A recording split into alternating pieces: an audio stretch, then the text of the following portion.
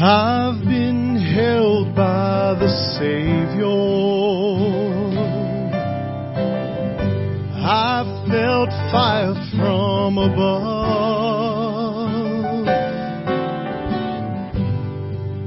I've been down to the river,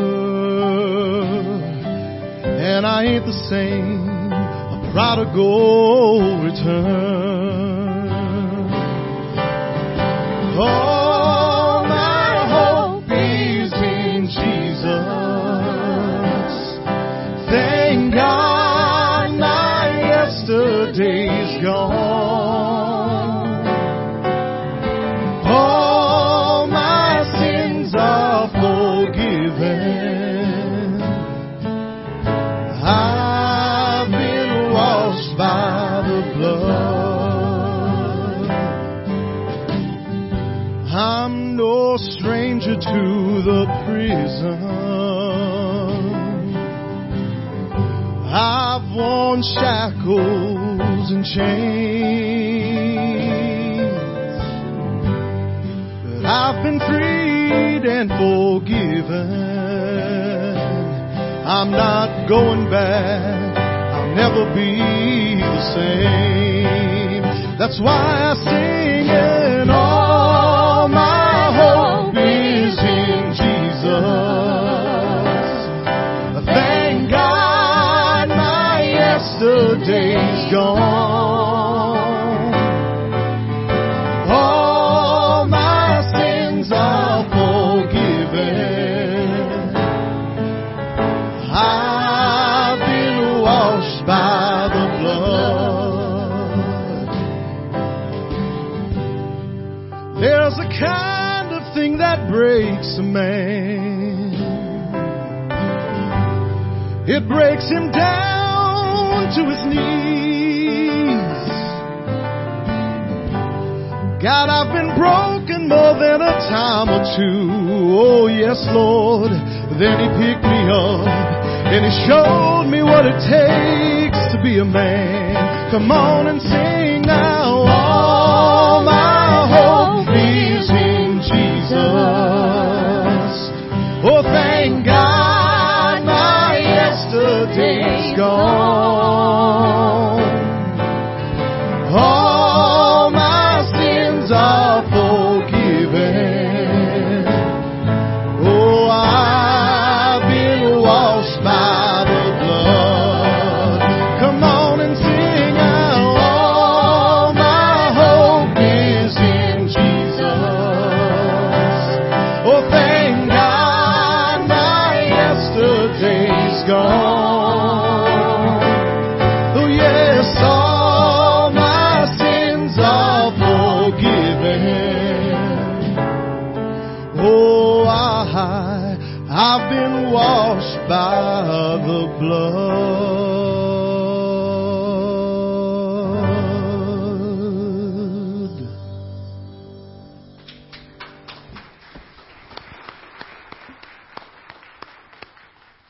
Good morning, and welcome to all of you that are gathered here this morning, along with those listening on radio and watching us on live on Facebook Live. First of all, I want to say thank you to the Sharon Cheney and the praise team this morning for the beautiful prelude. And I do have a couple announcements before we start our service. The Bible study on prophecy in the Bible resumes today over in the Ministry Center following our worship service this morning. And this Thursday night is Trunk or Treat. You're invited to come hand out candy to the kids in the church parking lot from 6 to 7:30.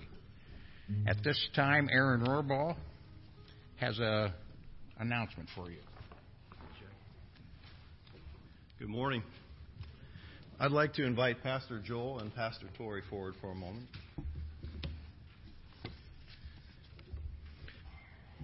October is Pastor Appreciation Month, and I think we'd all agree we are truly blessed at First Church to have two wonderful leaders in Pastor Joel and Pastor Tori. So with appreciation for your ministry, we pray for your guidance, for the path your feet will follow daily. We pray for your wisdom, for the counsel you are asked to give. We pray for your compassion for those you are called upon to help. We pray for your strength to stand for what is true and right, even when there is opposition. We pray for your courage to press on even when things seem routine. We pray for your perseverance to follow the desires God has placed in your heart, even when you doubt. We give you support for your leadership. We give you appreciation for your calling and your gifts. And we give you thanks for the person you are in Christ. And may God richly bless each of you both. On behalf of Spiritual Council, Consistory, and the congregation, it's my privilege to present to you a token of our appreciation. Thank you again for your faithfulness in ministry to the First Church family.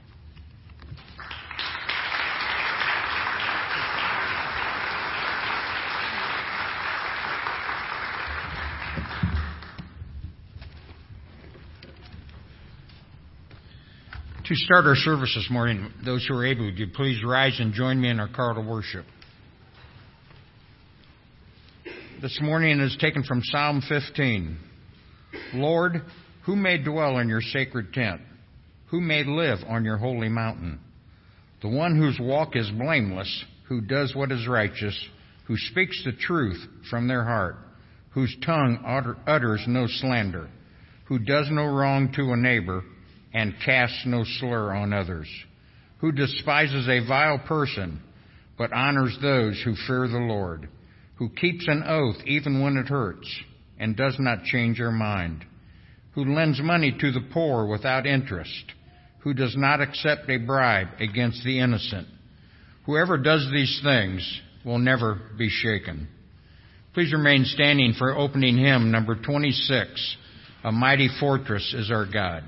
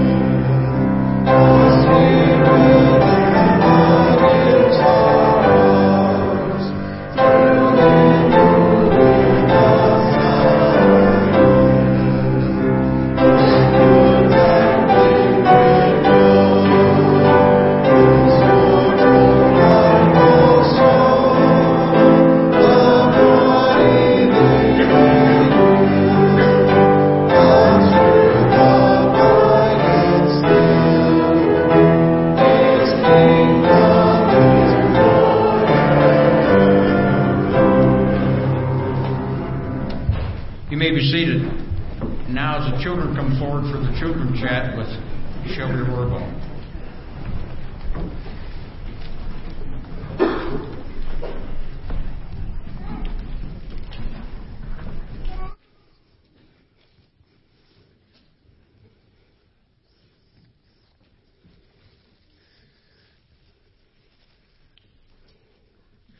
Good morning. How are you guys all today? Good. Today we're going to be talking about lies. We recently talked about lies a little bit ago. Remember my icky, sticky lies? Yeah. We have the chocolate syrup. Today I got an apple. What is a lie? What's a lie?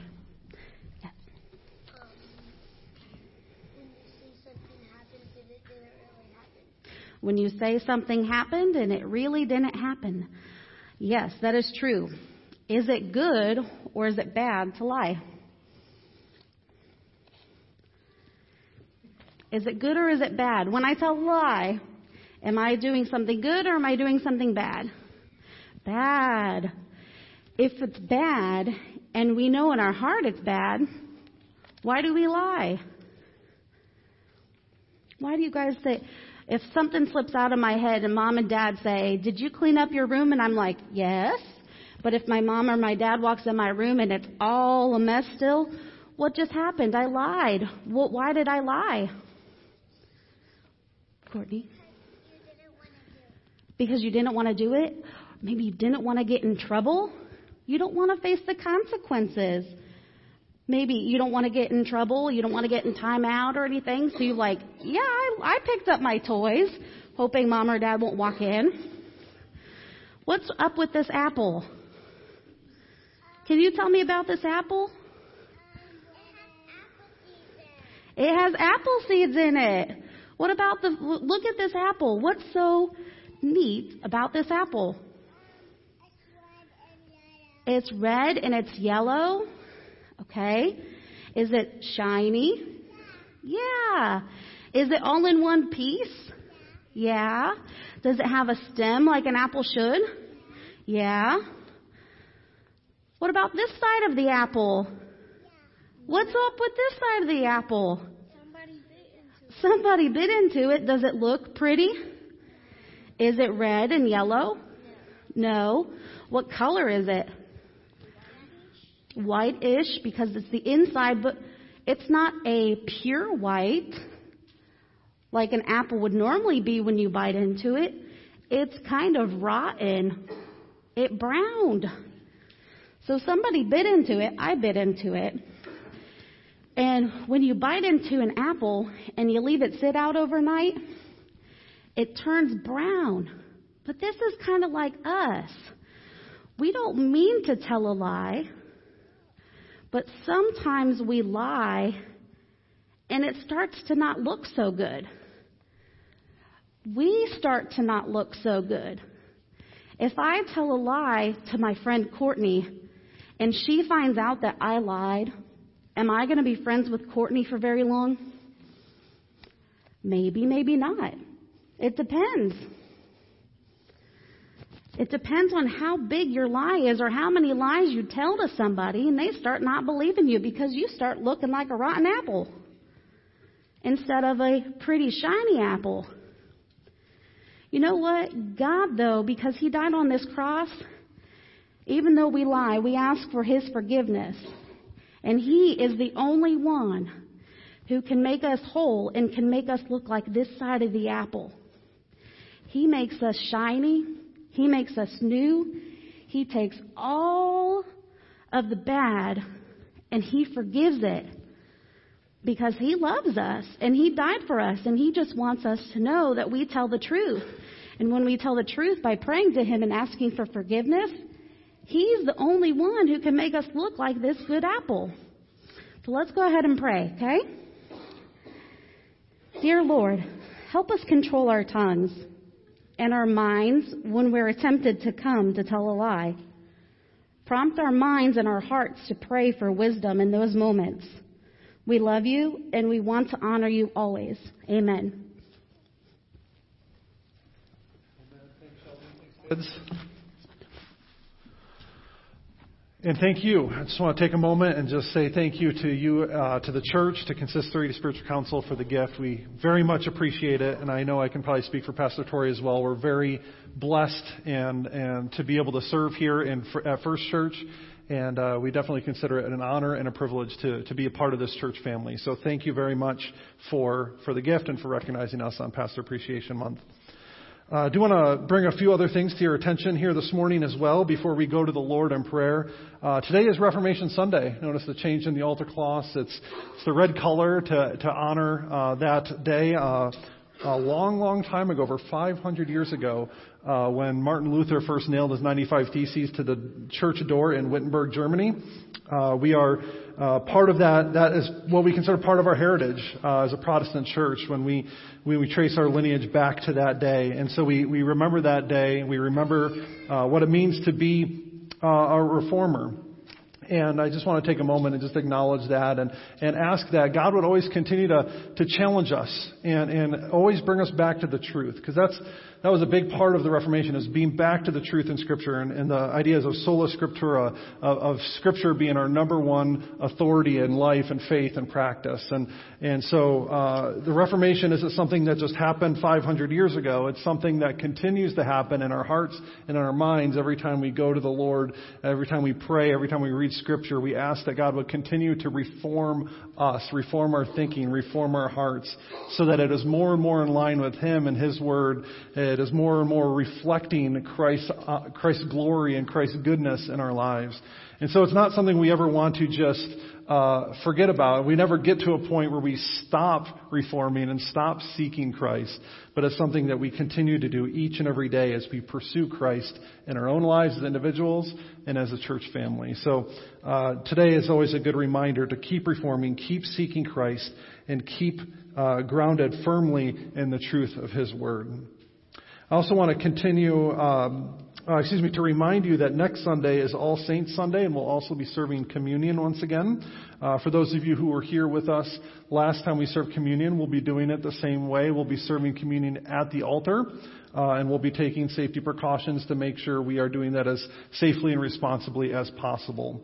So we invite you to join us for communion next week. And as I said before, if you are uncomfortable coming forward or unable to come forward, of course you can remain in your seats, and we'll serve communion in the pews as well. Let's take a moment and let's pray together. Father God, we thank you for Reformation Sunday. We thank you for reminders like this throughout the year of all that you've done in your church throughout history, Lord, and what it means for us today. Help us to be a people that are always reforming, always seeking to know you better, always seeking to be grounded more firmly in your truth in the truth of your word, and to live it out in a way that reflects Christ into a world that desperately needs to see your goodness and your mercy. Lord, help us to spur one another on towards love and good deeds. I thank you, Lord, that we are able to meet here this Sunday to worship you and to praise your name. We also think of those who are unable to be here with us, Lord, whether they are listening on the radio or watching on Facebook, or maybe they are shut-ins in a nursing home or something along those lines, Lord.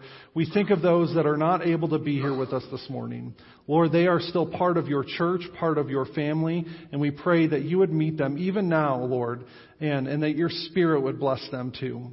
Lord, we thank you that we are able to worship together as a church family, both physically in this space, but also through those other means of technology, Lord. And it is your Spirit that binds us all together.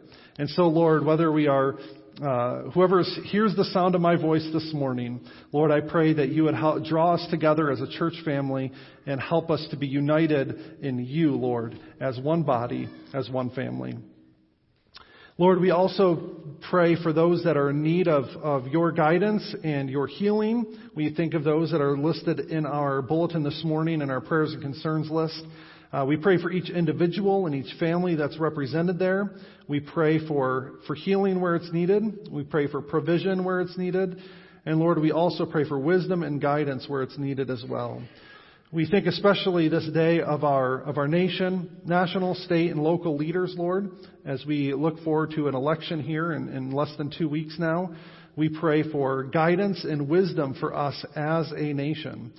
We pray, Lord, that you would rise up leaders, Lord, in all of the different levels of government and the different branches of government, Lord, and may they seek you, and may they seek wisdom and guidance in all decisions that need to be made, especially, Lord, as it relates to this pandemic. We pray, Lord, that help us as your church to remember that no matter who wins, no matter the results of the election, Lord Jesus, you are still king and you are still on the throne, no matter what. And that is the hope we have. Our hope is not in political parties or elected leaders. Our hope is in Christ and Christ alone, and the salvation that comes from knowing you. And Lord, your kingdom has no end, and we are thankful for that. We pray these things in Christ's name, who taught us to pray, saying, Our Father, who art in heaven, hallowed be thy name. Thy kingdom come, thy will be done, on earth as it is in heaven. Give us this day our daily bread, and forgive us our debts as we forgive our debtors. And lead us not into temptation, but deliver us from evil. For thine is the kingdom, the power, and the glory forever. Amen. Amen. At this time, I invite you, if you're able, to stand with us once again and sing our next praise song, Sea of Victory.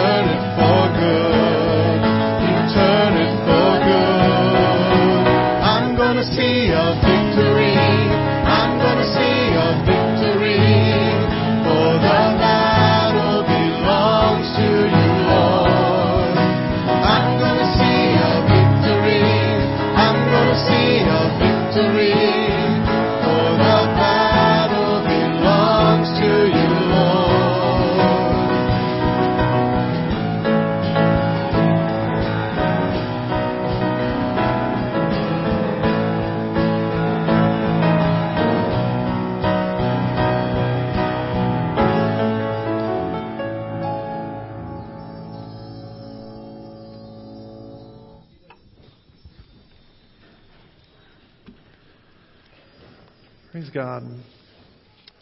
If you have your Bibles with you this morning, I invite you to open to the book of Proverbs. We'll be continuing our journey through that book this morning. There will be two separate scripture readings, one from Proverbs 17, verses 27 and 28, as well as Proverbs chapter 12, verse 22. So again, I'd invite you to follow along with me in your Bibles. It's always great to have God's Word open in front of you if you have that available. If you have your own Bibles, of course, it's always nice to highlight, jot down a note or two. So next time you're in the book of Proverbs, you can see what you learned or what God has shown you this time around. I'd encourage maybe not write in the pew Bibles if you're using one of those, but feel free to follow along in a Bible, or if you don't have a Bible in front of you, of course, the words are printed in your bulletin as well. So again, that's Proverbs chapter 17, verses 27 and 28. The one who has knowledge uses words with restraint, and whoever has understanding is even-tempered. Even fools are thought wise if they keep silent, and discerning if they hold their tongues. And then Proverbs chapter 12, verse 22. The Lord detests lying lips, but He delights in people who are trustworthy. Let's pray this morning. Father God, again, we come to you this day seeking your guidance and your wisdom as we study your word together. Lord, help these words to be true for us. Lord, your word is truth, but help us to take what we're talking about and reading this morning and apply it to our lives, Lord, and help us to live it out. Not just when we're here in church, but every moment of every day. Lord, may you give me words to speak this morning, and may you open up our hearts and minds to what you have to say to us. We pray these things in Christ's name. Amen. Way back in my first sermon of this series, when I was talking about Proverbs, I talked about how Proverbs are common throughout human history, not just unique to the Bible. And we've seen I even gave you some examples of a few modern Proverbs that were kind of familiar to you. And I want to share a couple more with you this morning. One of them is variously attributed to either Abraham Lincoln or Mark Twain or a few others that I noticed in a quick Google search. But it's whoever you want to attribute it to, the proverb goes like this: better to remain silent and thought a fool than to speak and remove all doubt. Or maybe you can put it another way: light travels faster than sound. That's why a person looks intelligent until they speak. All right, both of these quotes are built off that sentiment that is found in the book of Proverbs chapter 17, verses 27 and 28 that I just read for you. That wise people are careful with their words, while fools don't think before they speak. And it's a common theme we'll see throughout Proverbs, and that's why actually today, if you have a Bible with you, I really do want to encourage you to have it out, because we're going to be jumping a lot through the book of Proverbs, because it does have a lot to say about how we use our words. Both these biblical proverbs and the more modern versions I just shared with you indicate something about the nature of communication itself. Right? Words are powerful, and how we use them reveals something about who we are. How we use our words matter.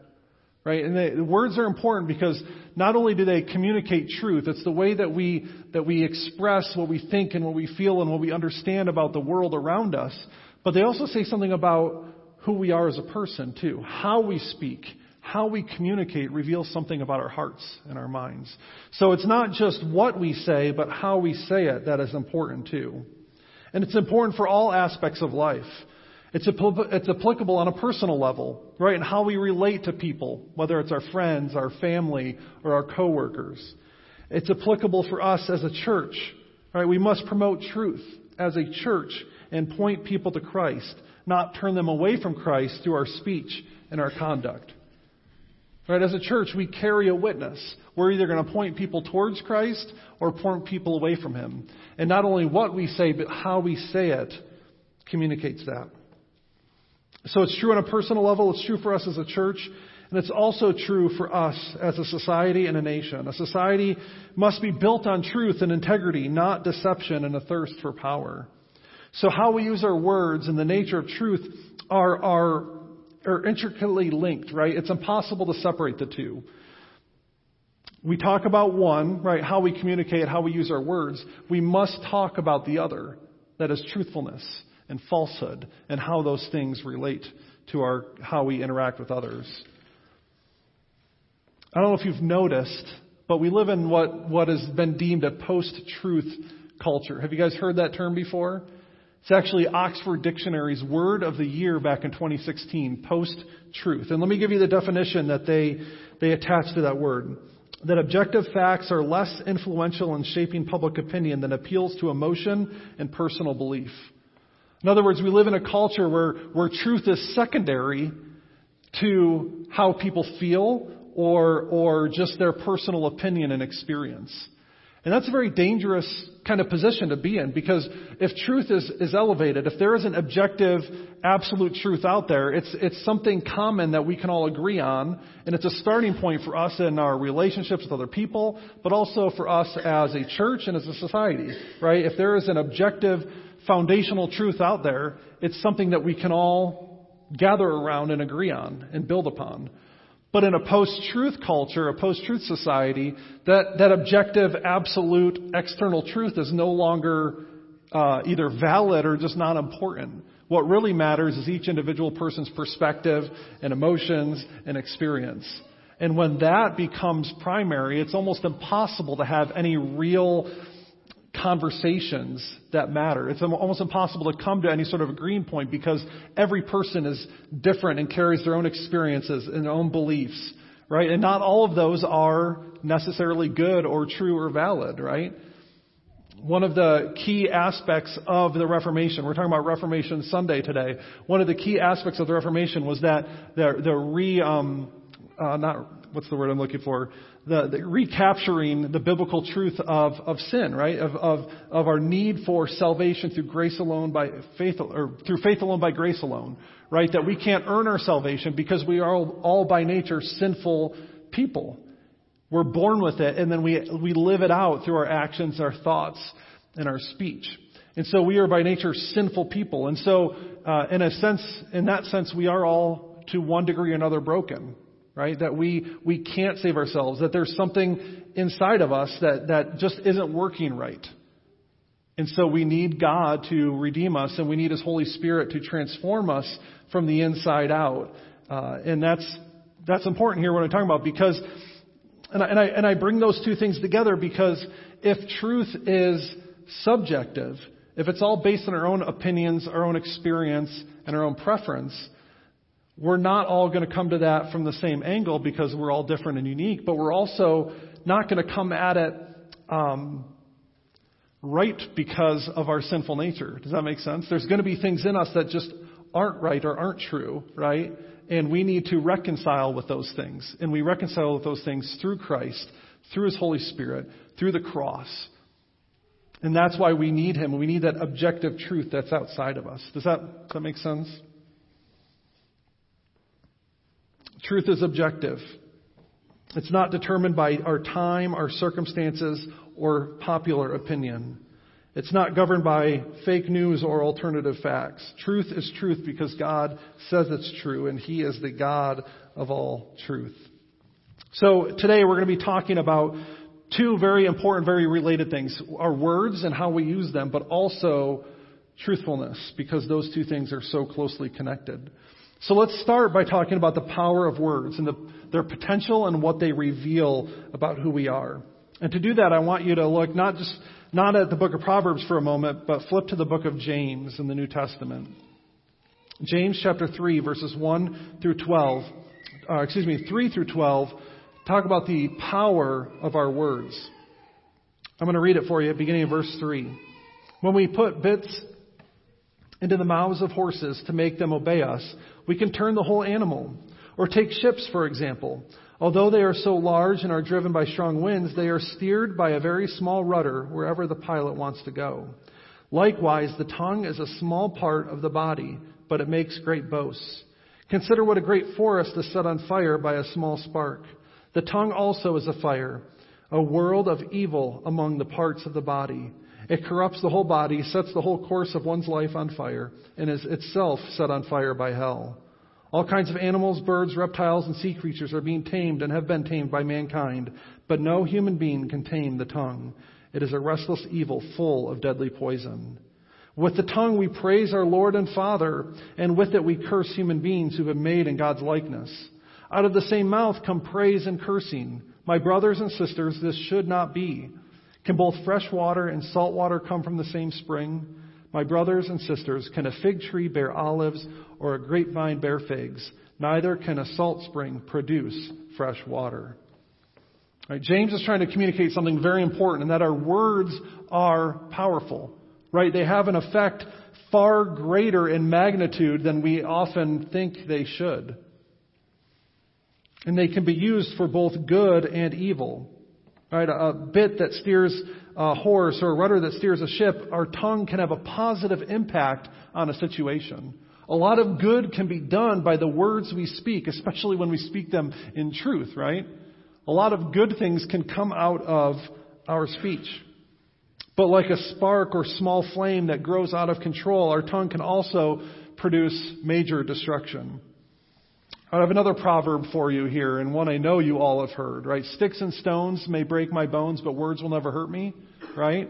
That is a lie. There is no truth in that statement whatsoever. Oftentimes it's words that can be even more destructive or more harmful than any sort of physical harm can be. Because our words can really damage a person's, really get to the heart or mind of a person. All right, words can be very powerful. And our words can have a powerful effect on other people. In Ephesians 4:29, again, it's Ephesians 4:29, Paul says, "Do not let any unwholesome talk come out of your mouths, but only what is helpful for building others up according to their needs, that it may benefit those who listen."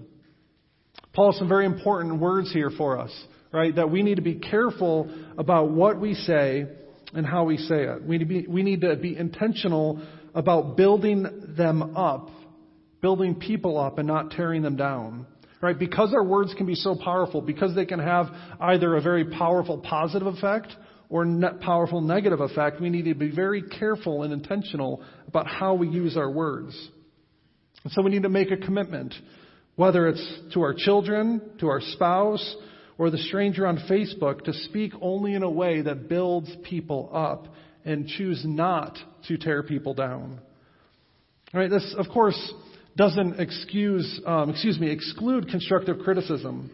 Sometimes the way that we build people up, right? Sometimes the way that we truly help another person is by pointing them to the truth, helping them to see the error in their ways and pointing them in the right direction, right? Parents do that all the time with their kids. But we do so, we're supposed to do so in love, in a way that truly does build them up and not tear them down. So our words are very powerful, but they also reveal something about who we are. And Jesus speaks on this in Matthew chapter 15. Again, that's Matthew 15. We're going to look at verses 10 through 20. Jesus called the crowd to him and said, "Listen and understand. What goes into someone's mouth does not defile them, but what comes out of the mouth, that is what defiles them." Then the disciples came to him and asked, "Do you know that the Pharisees were offended when they heard this?" He replied, "Every plant that my heavenly Father has not planted will be pulled up by the roots. Leave them. They are blind guides. If the blind lead the blind, both will fall into a pit." Peter said, "Explain the parable to us." "Are you still so dull?" Jesus asked them. "Don't you see that whatever enters the mouth goes into the stomach and then out of the body? But the things that come out of a person's mouth come from the heart, and these defile them. For out of the heart come evil thoughts, murder, adultery, sexual immorality, theft, false testimony, slander. These are what defile a person, but eating with unwashed hands does not defile them." That last verse, I guess, has a whole new meaning in the time of COVID, right? Please wash your hands. That's not what this verse is saying. But what Jesus is getting at here is the reality that our words say something about who we are, right? That what comes out of our mouth indicates what really is in our heart and in our mind. And so when we speak falsehood, it's coming from the falsehood, the lies that we believe in our heart, right? When we speak slander, when we knock other people down, it's coming from our hearts and our minds. It says something about the condition of our heart. Again, words can be positive or negative, but they point to what's actually going on inside someone's heart. So take a moment right now and reflect. What do your words say about you? If someone had a tape recorder and was recording your conversations with your family, your friends, when you were at work, when you were alone in your car, right? What would those words say about who you are and what you believe to be true? Does it lift people up? Does it encourage others? Does it speak the truth? Or do you tear people down, twist and manipulate the truth to your own gain? Here's one for you. What does your Facebook profile say about you and who you are and what you believe? Do the posts that you share and how you interact with others glorify Christ and point people to the truth? Or do they do something else? And so our words are powerful and they say something about who we are. And so we need to now I want to take a moment and talk about truth, right? And to do that, we need to go to the source of truth. The Bible is very clear about where truth comes from. God is described over and over again as the God of truth. Right? And not just the Father, but we see that for each member of the Trinity, the Father, the Son, and the Holy Spirit. For example, the Father in Psalm 108:4 says, "For great is your love, higher than the heavens. Your faithfulness reaches to the skies." That word faithfulness is the word truth. Your truth reaches to the skies. Of course, Jesus is described as the truth in John 14:6. Jesus answered, "I am the way and the truth and the life. No one comes to the Father except through me." All right, think about that for a moment. The truth isn't described here as a list of facts or a body of knowledge. The truth is described as a person that we can know and have a relationship with. We can know the truth by knowing Jesus. And the Spirit in John 16:13 is described as the Spirit of truth. Jesus says, when He, the Spirit of truth, comes, He will guide you into all truth. How does the Spirit guide us into truth? How can we know the truth and know that we're grounded in the truth? Well, we know it because Scripture is our ultimate authority. In John 17:17, Jesus, as He's praying for His disciples and praying for us, He says, "Sanctify them by the truth. Your word is truth." What does that word sanctify mean? It means to make holy. We are made holy when we are in the truth, when we are in God's word. That is what makes us holy. And it begins with us, right? If we want to care about truth, if we want to care about integrity, it needs to begin with us, right? We can't care about the integrity of someone else. We can't care about the truthfulness of someone else if we don't make it a priority in our own lives as well. And I alluded to this already, but especially in the Old Testament, truth and faithfulness are closely linked. What is true is reliable, it is solid, it is firm, it is dependable. It carries weight. It's something that makes for a solid foundation that can be built upon. It is faithful. As I said earlier, truth is an external reality. It's an external standard that we conform to or not conform to, right? It's not an internal reality that changes from person to person or through different time periods, right? What's true for you is also true for me, right? We don't have our own truths that we get to lay claim to. Truth is truth is truth. It is based on God's word, and He is the source of all truth. It is modeled after God's innate truthfulness and His faithfulness. In other words, it is God's very nature and character to be true. He can't be otherwise. To be otherwise would go against His very being. Hebrews 6:18 says that it is impossible for God to lie. So where does falsehood come from? Where do lies come from? They come from the enemy. Satan himself is the father of lies. We see that in John chapter 44. There's not that many chapters in John. John chapter 8, verse 44. He says, Jesus here is speaking to the Pharisees. And He says, "You belong to your father, the devil, and you want to carry out your father's desires. He was a murderer from the beginning, not holding to the truth. For there is no truth in him. When he lies, he speaks his native language, for he is a liar and the father of lies." So the enemy doesn't have his own truth. He only twists, manipulates, and lies. And when he does so, it says he speaks his native language. In other words, he knows nothing else besides lies.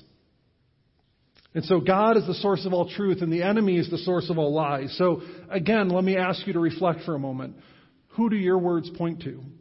Do they reflect the truth and faithfulness of our Heavenly Father, or do they reflect the deception and manipulation of the enemy? Does the way you use your words at work reflect the truth and faithfulness of Christ? Or how about with your spouse or your kids? Right, the fact of the matter is this: our words will either point people to Christ or point people away from Him. They will either build people up or tear people down. And so we have a choice to use our words responsibly, to point people in the right direction. So the time that we have left here, I want to give you some advice. Give you some advice on how to use words wisely. Because truth matters. Our words matter. And so we must be wise in how we use them. And it's no surprise then that Proverbs has much to say about how to use our words wisely. And taken as a whole, right, if I was to just read a bunch of these Proverbs to you, just one after the other, right, it could be overwhelming to try to navigate all the bits of advice that are found in this book. But what I want to do is I want to share a mnemonic device with you that might help you remember, retain this advice that we find in the book of Proverbs. Now, I can't take credit for it myself. It was found in a commentary by a man named Bruce Waltke. They say plagiarism is stealing from one person, but scholarship is stealing from many people. So I'll give my bit of advice here and credit my source. It's extraordinarily helpful, and so I want to pass it on to you. And the mnemonic device is this: gentle breath. Gentle breath. And I'll explain what that means here. The first word, gentle, points to the fact that our words must not be harsh or quarrelsome. In Proverbs 15:1, it says, "A gentle answer turns away wrath, but a harsh word stirs up anger." In other words, wise words should not be rash or abrasive. I'm sure you spent time around someone that everything they said just rubbed you the wrong way. Everything they said was intentional or otherwise meant to stir up trouble or harm, right? When we want to use our words, we want to use them with a gentle spirit. We want to be kind. We want to be careful with how we speak. Notice here, Proverbs 15:1, a gentle answer turns away wrath, but a harsh word stirs up anger. How we respond, not just with what we say, but how we say it makes a very big difference. And so we want to be gentle with our words. And so now we want to look at the word breath. And breath, each letter is going to represent something else. It's kind of like an acrostic, if you will. So the first letter, B, points to the fact that our words should not boast. A wise person does not brag. Proverbs 27:1-2 says, "Do not boast about tomorrow, for you do not know what a day may bring.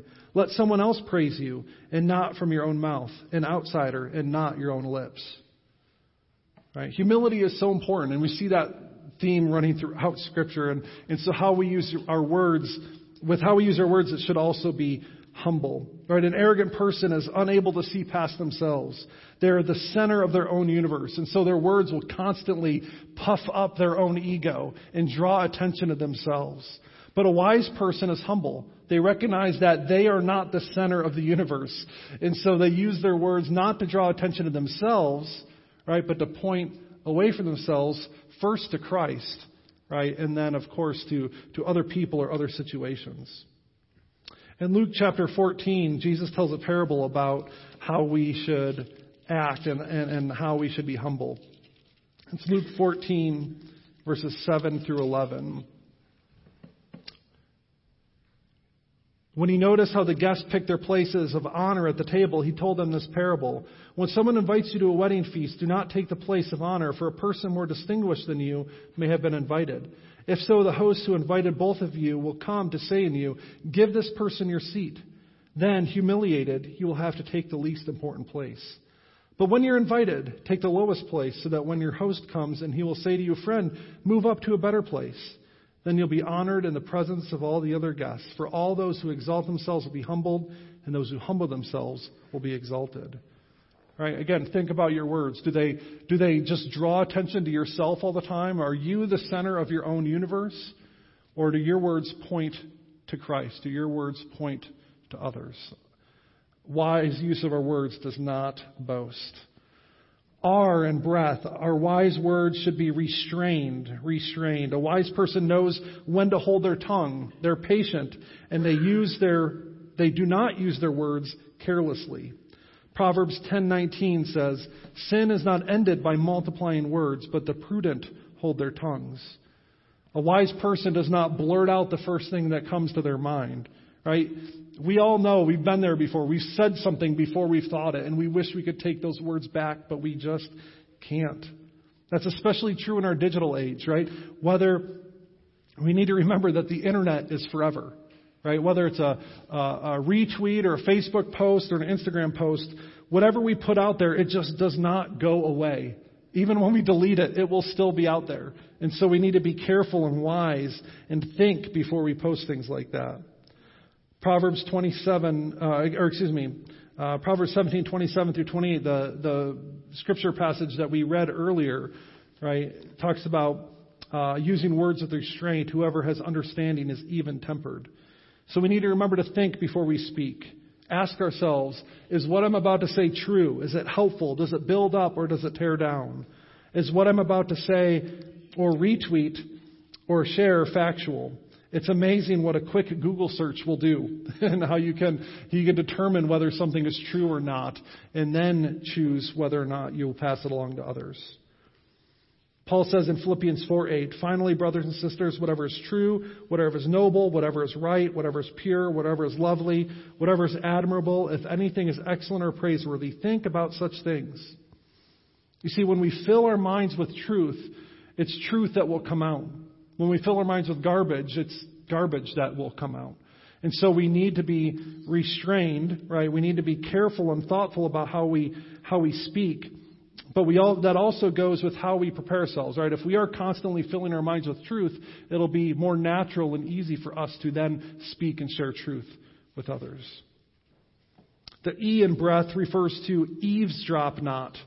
A wise person does not gossip. They keep promises. They do not betray the confidence of others. Proverbs 11:12 through 13 says, "Whoever derides their neighbor has no sense, but the one who has understanding holds their tongue. A gossip betrays a confidence, but a trustworthy person keeps a secret." Have you ever been around a gossip? Someone who just always has something to say, usually negative about somebody else? I remember speaking with somebody once, and they talked about how someone they worked with was always talking negatively about another coworker when that person wasn't around. And the first thing they thought of is, what are they saying about me when I'm not around, right? When we gossip, when we talk bad about others, it has a very negative impact on our relationships, and it's just it's the wrong thing to do. The A in breath refers to apt.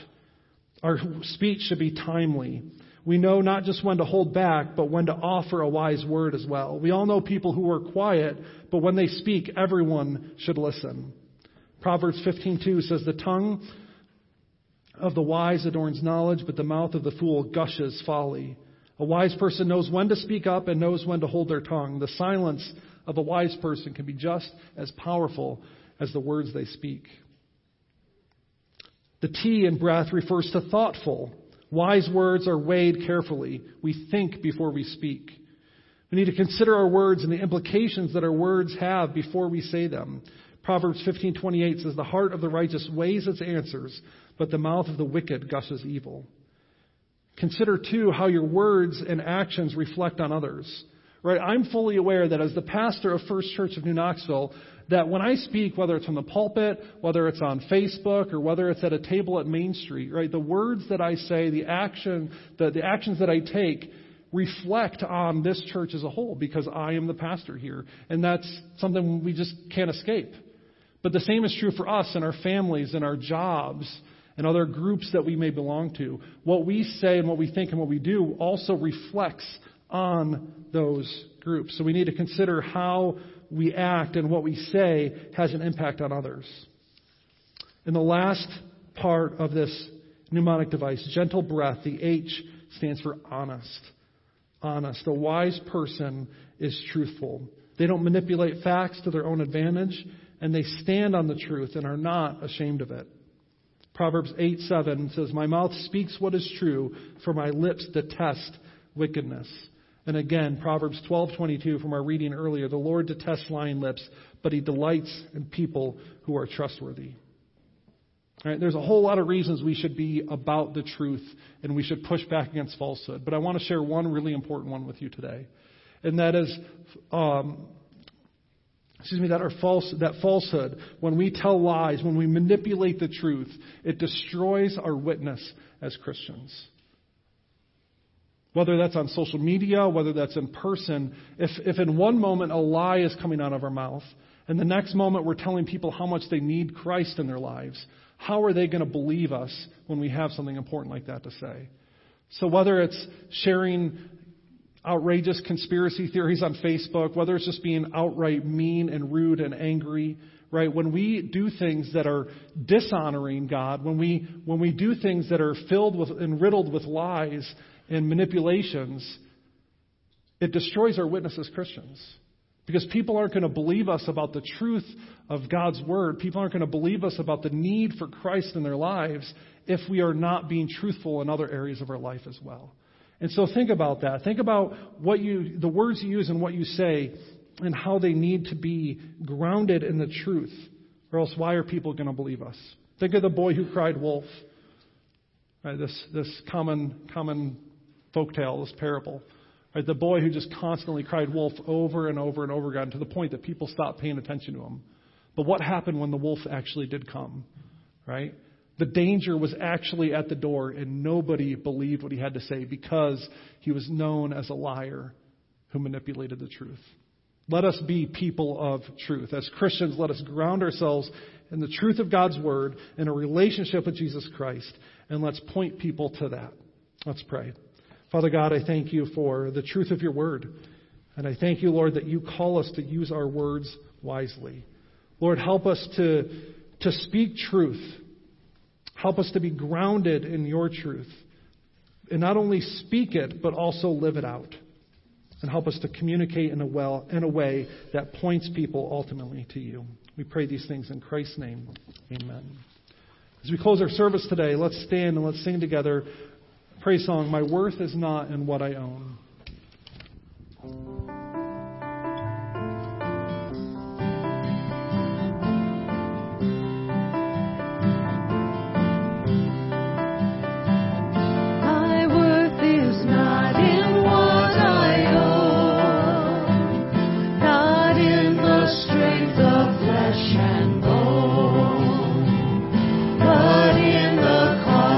Wounds of love at the cross.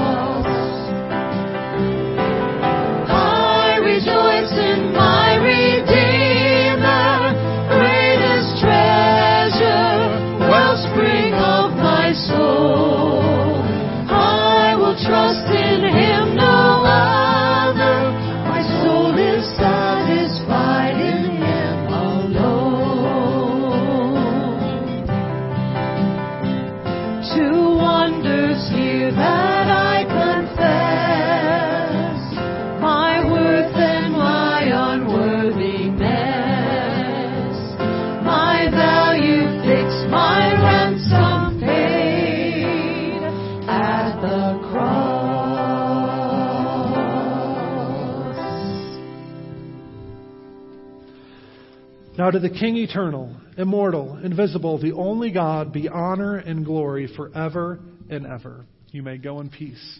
Amen.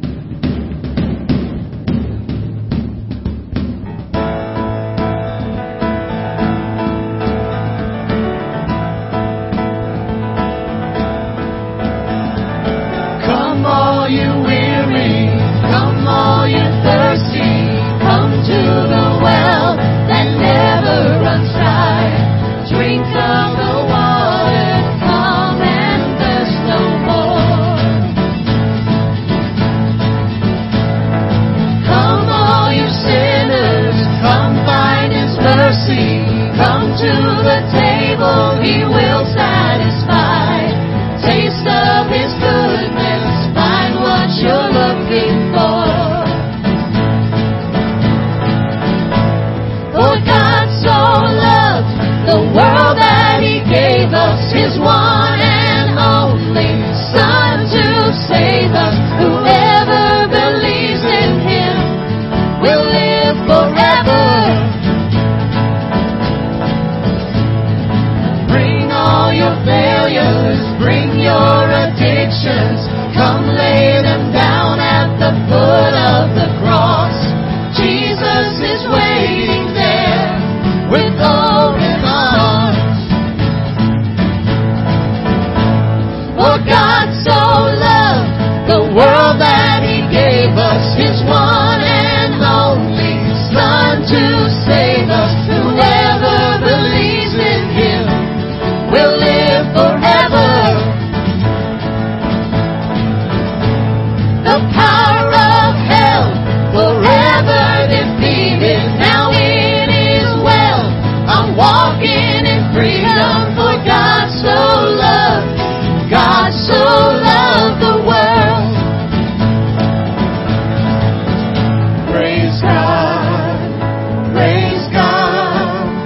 from whom all blessings flow. Praise Him, for the wonders of His love. Praise God, from whom all blessings flow. Praise Him, for the wonders of His love. For God so loved the world that He gave us His one and only Son to save. For God so loved the world that He gave us His one and only Son to save us. Whoever believes in Him will live forever. The power of hell forever defeated. Now it is well. I'm walking in freedom. For God so loved the world. Bring all your failures, bring your addictions, come lay them down at the foot of the cross. Jesus is waiting. God so loved the world.